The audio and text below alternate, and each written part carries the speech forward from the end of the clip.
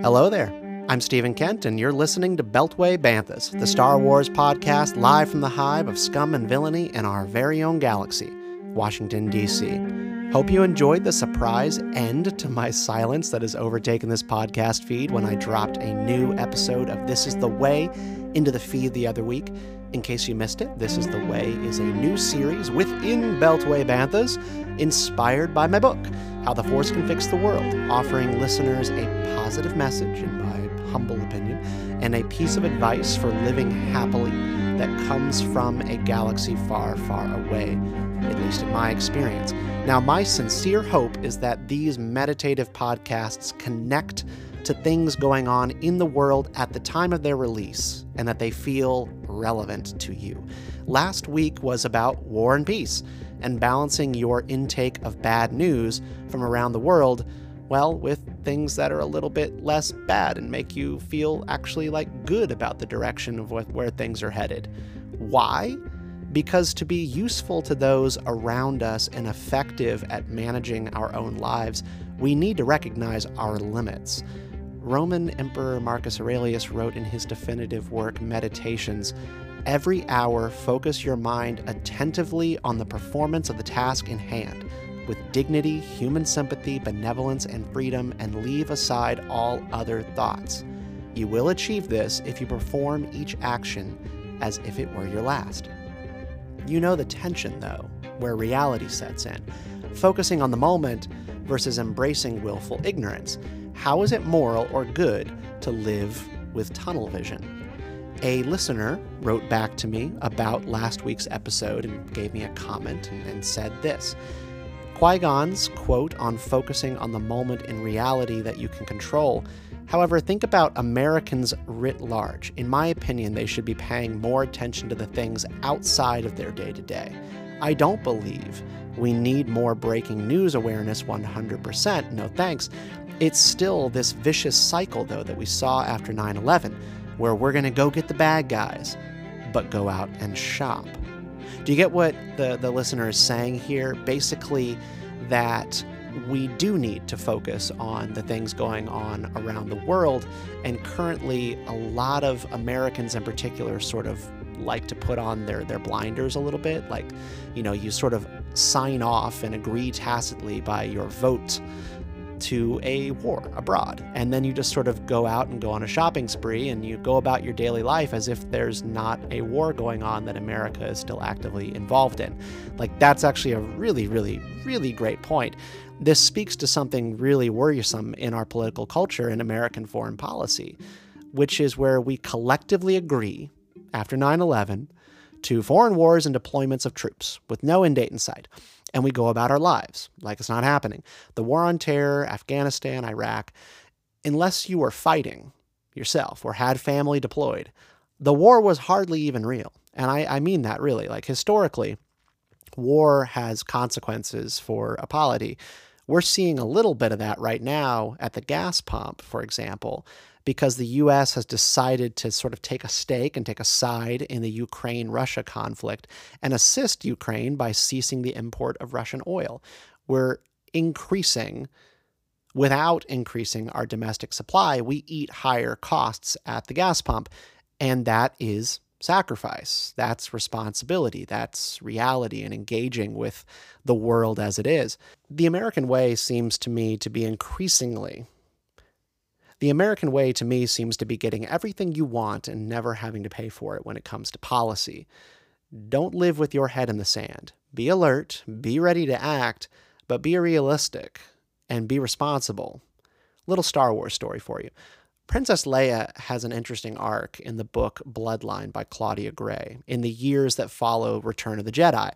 She is acutely aware of the dark force that's rising in the galaxy, that being the beginning of the First Order. So this neo-imperialistic, fascistic group that really wants to revive the days of the Empire and try to make it work. And she is adamant that the New Republic needs to maintain a military and snuff out this threat early.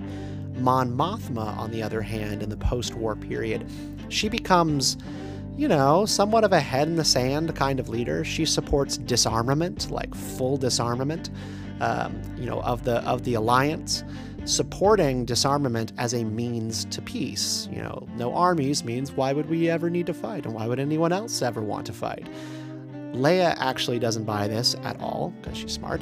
She is pretty hawkish in believing that projecting an ability to act militarily is part of what helps to ensure peace. Hippy-dippy ideals about militarism could invite aggression. Essentially believing that hippy-dippy ideals about militarism could invite aggression. My message to you in last week's episode was that you need to be prepared for different eventualities. Any information you take in about wars abroad, political instability at home, or looming dips in the economy, which, by the way, there is one coming and you should get ready for it. What is the point of the stress if you don't do anything with that information? What is the point of the stress if you don't do anything or change anything that you are doing, the way in which you live, your habits, your lifestyle, with that information? Leia preferred preparedness over idealism in that post-war period. She lost that debate, and that's part of why we find her relegated to being a rogue general in The Force Awakens.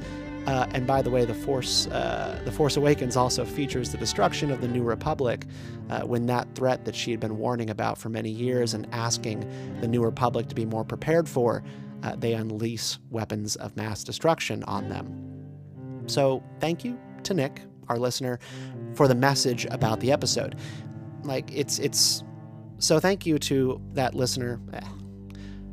So thank you for that listener note about the episode. I highly invite challenge to my views on these things, and I think that it's always worth trying to push on some of these points, because these things, in their own way, can come across as idealistic, but they're also ideas that are tested by time. So big thank you to our listener for that message about last week's episode. I think it's worth pushing back on these things all the time, testing the boundaries of these ideas. Ideas should always be tested, but there are some ideas that are better than others because they are tested by time and by history. If you have thoughts, please send them my way at beltwaybanthas@gmail.com or on Twitter at Beltway Banthas. I am always keeping an eye on those. So, about the podcast, a couple of you have asked me, what's the future of Beltway Banthas? More or less, this is where things stand. 2021 resulted in total burnout for me. How the Force Can Fix the World, Lessons on Life, Liberty, and Happiness from a Galaxy Far, Far Away was a really, really big lift. And I was also hosting a TV political talk show for Al Jazeera called Rightly. As soon as the book came out, my show was ended, and it just kind of all took a lot out of me to do all of that. And I think on a few different levels, I just couldn't continue business as usual with the podcast, despite how much I love it being a part of my life. So I've been trying to think about ways to sort of, reorient what we're doing a little bit to keep things going. And that's where This Is the Way comes in. I have a newsletter and a community on Substack associated sort of with the ideas of Beltway Banthas. It's thisistheway.substack.com. And I'm writing there about the virtues of different popular fiction stories. I did an article the other week about Vladimir Putin, Batman, and the Joker. And I also wrote a review of the new Pixar film Turning Red, which is a fantastic movie, by the way. You really need to watch it on Disney Plus if you haven't. So for the foreseeable future, Beltway Banthas is going to be committed to doing this series. This is the way on better living and philosophy that can be found in and around Star Wars. This recent installment about preparedness is absolutely a part of that. Some days the Star Wars tie-ins are going to be heavy, and some days the Star Wars is going to be light in terms of how it connects to the idea. But Star Wars will always be involved. Honestly, because that's just how I see the world. I have Star Wars goggles on at all times. They're my favorite tool. If you're enjoying this and want to go a level deeper with me, subscribe to thisistheway.substack.com and be sure to stay subscribed here to the podcast. They're both interconnected. Now, on Substack, you can be a free subscriber, by the way, but I would love if you would consider getting a paid subscription. There are t-shirts in it for you, video hangouts, and a chat group coming together for Facebook and Discord. Lots of ways. I want to just try to recommit and rebuild here a little bit with Banthas, because we've still got like a really strong and energized community. And I just want to figure out more ways for us actually to be in communication with one another. I love you guys. Beltway Banthas is important to me, and Beltway Banthas is still a thing. It is alive, but I could use more help. If you want to help me on the show, writing, producing, booking guests, please reach out. One thing I want to get back to this year is interviews, for example, both political guests and Star Wars creators. We've done that for years, so that is forthcoming, but I want to have a team. Banthas has always run better that way if you've listened to this show and followed it for a while, but that requires you. Yes, you out there. Shoot me a message and offer me your sword, your axe, your bow, your time to chart a path forward. This is the way. That's going to be all for this episode. We'll be back here very soon with a new episode that I'm going to be doing for This Is the Way on balance and the Supreme Court of the United States.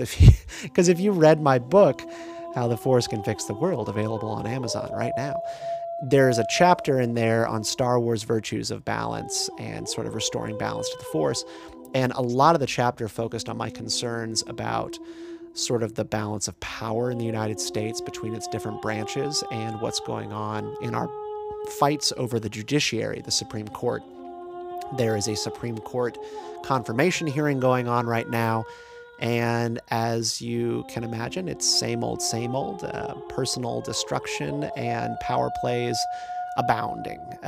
It's not pretty to watch, and I have some thoughts on it that I want to share, so that will be in your feed here pretty soon, and it might be worth picking up How the Force Can Fix the World and rereading that balance chapter before that podcast comes out, so you can kind of track some of what I'm thinking here. So do that little bit of homework before that episode comes out. I think you will not regret it. That's it for today. I'm Stephen Kent. You can find me on Twitter at Stephen_Kent89. And remember to subscribe to thisistheway.substack.com. The Force will be with you always.